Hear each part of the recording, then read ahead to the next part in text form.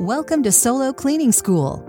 Are you ready to reshape your mindset and grow your solo cleaning business?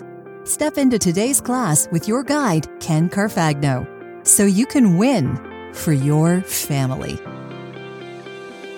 Welcome back to Solo Cleaning School. Let's crank off this episode called Remember Lake George with a Funny Papers edition. Here you go. In my last episode, Every Conversation is a Seed, I shared the story of how I met Michelle. That led to Lon calling me 6 months later. I was highly recommended. I cleaned a large house where the owner had passed away, and a member of the family who was the executor was handling the estate and hired Lon to sell the property, and Lon and the client hired me to clean it prior to sale. And it was a great effort that I put into this house. It looked amazing. There was one little kink, and things like this do happen. And oh boy, I don't like cleaning refrigerators to begin with. But this refrigerator, it needed to be completely cleaned out. Every single shelf, every drawer, I brought them out of the refrigerator, put them on the counter or the sink. I would wash them, disinfect every single piece. And it probably took me an hour and 15 minutes to do the entire refrigerator. Had there not been a glitch, a kink, a time suck, a waste called shattered glass. Uh-oh, now you know where this is going. Most refrigerators that I clean have a glass shelf on the bottom where like the fruit vegetable tray slides from. I would always take this glass shelf out, lay it across the sink or the counter, and I would scrub it. Both sides along the edges, then disinfect, rinse it off, dry it, put it back in. No difference here. I had already cleaned 3/4 of the fridge, got to the glass shelf, held it over the sink, and I literally bumped the corner of this glass shelf into the sink. No kidding. Have you ever seen one of those funny movies where they exaggerate things? And like there's this bomb and just like a little pin hits it and this massive explosion. It's like, why did that create that? It doesn't make sense. That's why it's funny. Well, in this case, it doesn't make sense either because I tapped the glass into the side of the metal sink, the corner, and it had this much of a sound. About like that. But the next thing that happened did not make sense, but it really happened. The glass shelf literally exploded in my hands in about 500 pieces of shattered glass. It went in the sink, it went on the counter, it went on the floor, it shot across the room, and a few pieces sliced through 2 of my fingers. I was in shock. 1 second I'm holding the glass tray, my 2 hands clutching the side. The next second, my hands are still clutching, but there's nothing to hold on to. Everything is all over the place. Do you remember Ralphie from the Christmas Story when he helped his dad change the spare tire and his dad was trying to beat the world record for how fast? And I think Ralphie dropped a wrench. And the next moment you see that Ralphie's dad said, "What did you say?" And he told the mom, "Oh my gosh." And then she's washing his face out with soap. And his friend got in trouble. So I won't say I reacted quite like that, but I was in complete shock. And I just looked at the disaster in front of me saying, what just happened? Did that just happen? Like 2 questions, different tones. Don't know how to answer either of them. So I don't waste my time. Okay, it happened. I'm going to have to tell the owner. I pay for it. No worries. I'll definitely finish the refrigerator, make it look awesome, but I would need to take a slight detour and clean this up. How am I going to clean this one up? Because not only is the glass in the sink, it's in the garbage disposal, and you can't let pieces of glass get grinded through the garbage disposal. It's not good for the garbage disposal of the sink, and it could be a future hazard for the family moving in. I did not have good equipment, so it's an act of God, literally, that I went into the garage and there is a shop vac. Thank you so much, Jesus, for this one. There's a shop vac in there, and I get the shop vac, I hook it up in the kitchen, and I spent the next half an hour vacuuming up broken glass and dumping it into a trash bag for later drop off. And I also was able to take that shop vac tube and put it right down into the garbage disposal and suck all of those little pieces out. So when I was done, there was absolutely no trace of any glass. I did have to bandage 2 of my fingers because they were bleeding pretty good. Oh, minor detail, I did bandage my cuts up before I bled all over the kitchen and did the rest of the cleanup. So yes, the bandages were applied. And what kind of bandages? Oh, let's just say this: electrical tape and paper towel. That's my go-to bandage. I know it's not the ideal first aid kit, but it does work in cleaning pinches. Oh boy. Oh boy. In this episode, I want to take you back to the first year in my solo cleaning business. At this time in my life, well, Teresa and I, both of us, we're a young married couple. We have 1 baby. He's about 1.5 years. We just started this cleaning business. We have no money. We're far away from home, 5 hours from our family. We have $170,000 in debt, which is a stinking mortgage, but we had no house. It was all school, legal, medical, everything you can think of. We had it. We owed 33 different businesses or individuals money. It was not a good thing. We had people calling us every day wanting money, and we had the same answer: sorry, we don't have any. Would you like to make a deal with us and do a settlement? But we didn't have money for settlement either. But I'm still cleaning and doing whatever I can to scratch any kind of coins together. Have you ever been in a place where literally every dollar that you were earning was being spent before you even earned it? That was us, 2006. In fact, that entire year, we earned less than $20,000 in our business. And that's income. Like 19,000 was the actual number. 19,000, a family of 3, even in 2006, isn't cutting it.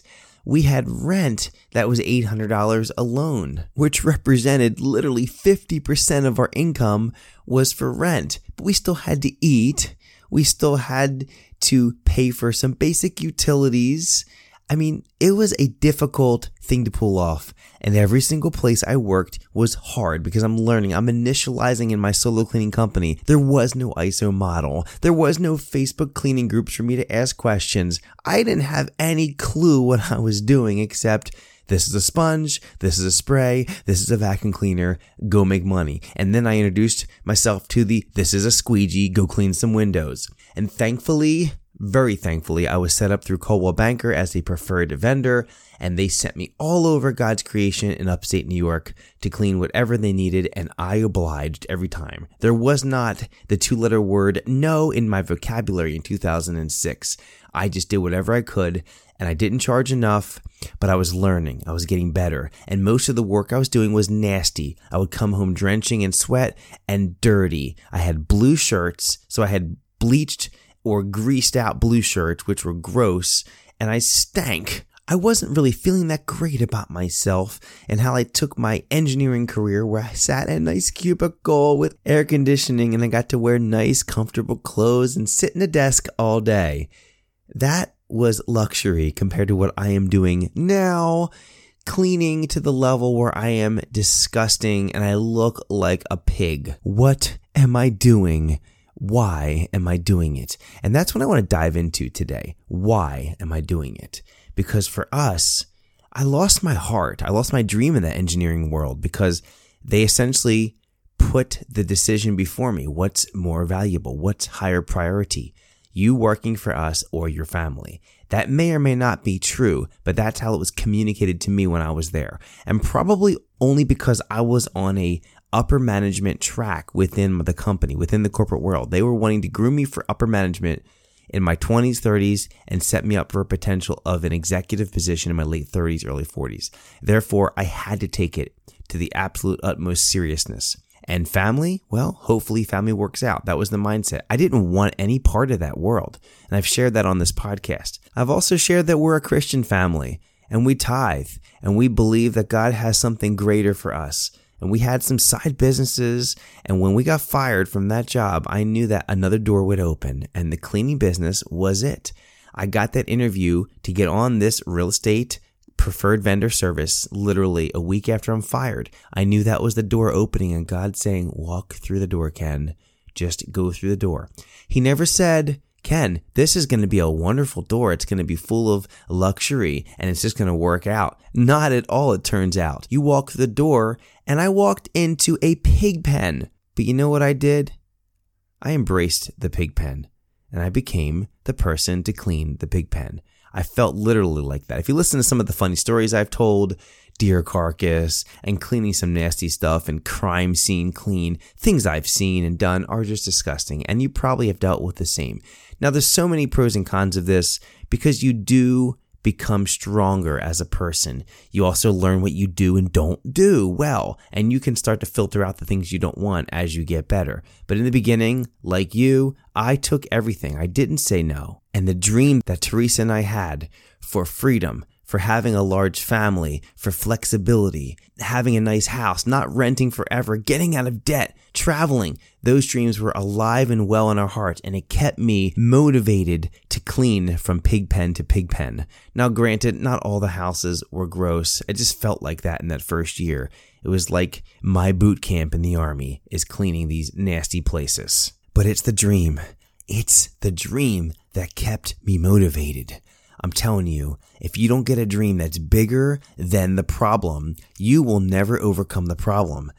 There's an incredible leader in the Amway business, which I was a part of with Teresa, and his name is Larry Winters, and he's always said this: if your dream is big enough, the facts don't count. So let me just share a story. Now, I've called this episode Remember Lake George. I want to tell you about a specific client that was a game changer for me. I learned some valuable lessons. In 2006, it was around May. So Albany, New York, where I had just spent the last 3 months, literally because winter seems to go till April, going through nasty cold weather and cleaning these ridiculously hard pig pens. I was struggling because it's cold, it's dark, and it's Albany. But here it is, May, and the Coldwell Banker Preferred Vendor Service, they're sending me lead after lead, and I'm taking everything I can. And then I got the call for a customer. His name was Michael C. He lives in New York City. He's a big-time attorney. I can tell he's got some serious money because he has a second house up on Lake George. Now, if you've never been to upstate New York, I may joke and disparage Albany. My apologies to the residents of Albany. However, the Adirondacks are gorgeous. In fact, when I was in South Carolina and I took my interviews in Albany, New York for a potential job transfer within GE to get closer to the Philadelphia area, I went to visit Albany, New York in June, and it is gorgeous in upstate New York in June. The foliage, the trees, the bridges, the rivers, the mountains, the sunshine, it is gorgeous.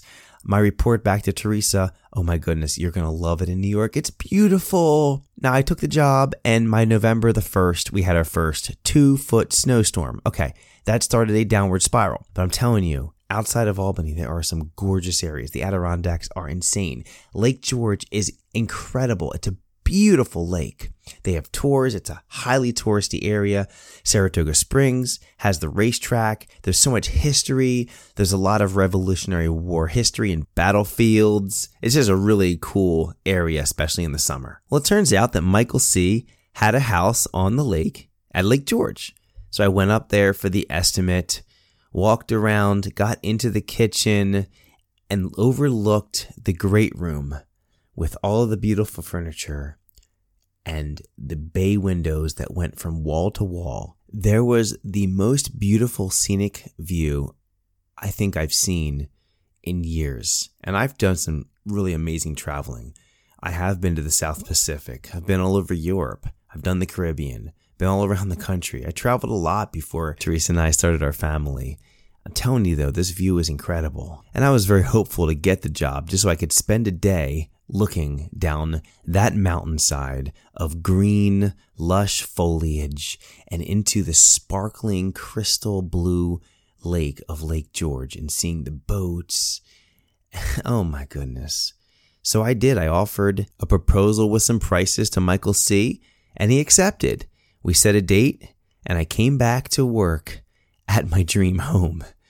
This place was awesome. I was so looking forward to going to Lake George to clean because this was not a pig pen. It was going to be the nicest place I've ever cleaned. And I remember walking in the front door and it kind of opens into just a little hallway. Then there's a little half bath. I remember this house well. So of course I set myself up. I cleaned the half bath first, and then I went up to the master bathroom, which had a really cool view of the lake. And then I worked myself down into the kitchen because that's where I wanted to camp and spend some time. Because the kitchen was set up with a big open counter that opened up to the great room with these beautiful leather couches and the table with the magazines and the books sitting on them, and the big screen TV in the corner, and that large wall-to-wall window that had to be about 25 feet long and 8 feet high. It seemed like one piece of glass, and it's crystal clear. Looking through the glass as I clean the kitchen sink, the counters, I can just look up and I can see across the lake. Again, those boats, the sunshine coming in. I could imagine myself being one of the people on those boats, being one of the people on the water skis, being one of those people on the parasail being pulled behind the boat, being one of those people down there on the beach in the sun and not cleaning because they have money. They don't have the debt that I do. Now, they probably really did have no money and the debt that I do, but they were doing this stuff anyway. Now, maybe that's true, maybe it's not, but I felt that way. I wanted to be Michael C. and get to come here on the weekend and just chill out, get my book, sit on that couch, and look out the window with my coffee in the morning. What an incredible view. What an incredible inspiration every single morning. Even get my Bible, open it up, and just look out over God's creation. I couldn't stop thinking. The dreams were just spinning inside my head. I was getting so full of energy. The passion was overflowing, and the work got easier. The cleaning was easier.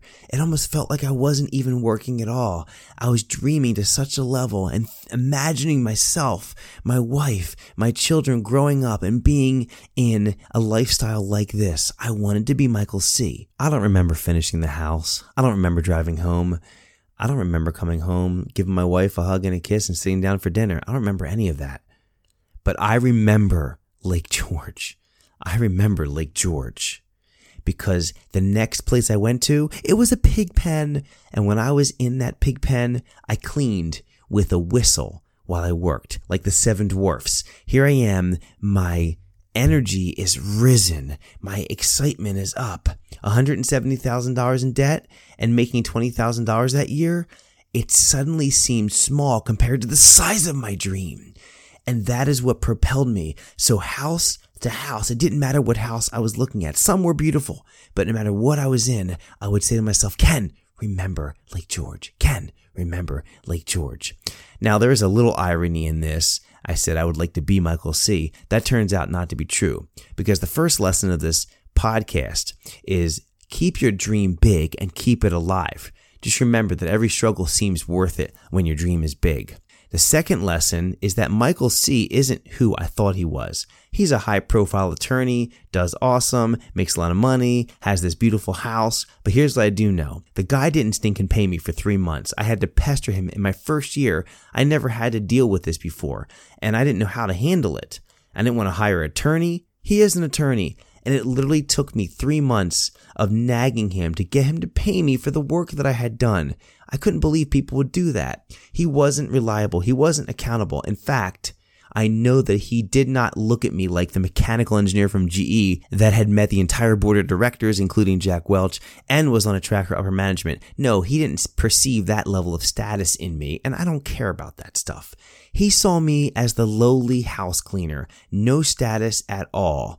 And he probably was thinking, oh, whatever, I'll get to them when I get to them. They're not important. They're little peasants to me and what I do, because everything I do is more important. He wasn't thinking of me. But here's what I do know, is that he was creating ripples. Absolutely creating ripples. I don't know what happened to Michael C. after he paid that bill to me. I don't know whether his life has gone well or it has not. I hope that it's gone well. But if he treated other people the way he treated me, I'm guessing he's probably had a difficult last 14 years. So there is that second lesson. Months later, I'm remembering Lake George. I'm hanging on to those visuals. My dream is in front of me. But instead of saying, I want to be Michael C., and have a house like that, I said, no way, I would not want to be Michael C. That's not who I am. That's not the type of person I want to be. I want to be Ken Carfagno. I want to be Ken and Teresa Carfagno with our family in a house like that. And you know what? Dreams do come true. We are not in a house like that yet, but it's 2020 as I record this podcast. 14 years. I don't know what's happened to Michael C. I have no idea. Again, I wish him well. Here's where we are. In 14 days, we're going to make the last payment on our debt and be 100% debt-free. $170,000 in debt will be completely gone. And we will be doing our debt-free scream, whether live, in studio, or over the phone with Dave Ramsey himself, the man that helped us get out of debt. And that is going to be an amazing testimony, and I hope that it helps a lot of people. What about then to now in our home? Back then in 2006, we were living in the town of Amsterdam, New York. Now, nothing against Amsterdam, but it's worse than Albany. And we lived in an unsafe part of town because that's all we could afford. Now, today, we still rent a house. But check this out. We have a beautiful old farmhouse on 2 acres of land. It's 2,300 square feet. It's got this awesome sunroom. And I have my own office space. And the kids have plenty of space to run.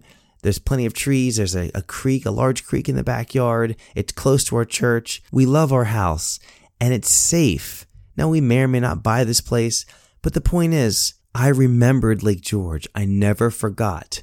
And things like that, I would get them, collect them, and store them in my dream memory.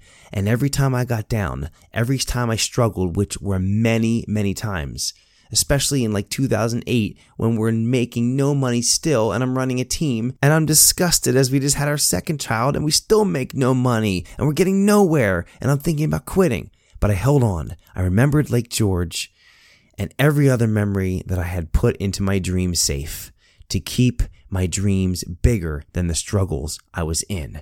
And here's the question I have for you. What is your Lake George house as you start your solo cleaning business? Or if you've been in business for a long time, what is that house that you remember going to that just rocked you and you will never forget it? Remember that house.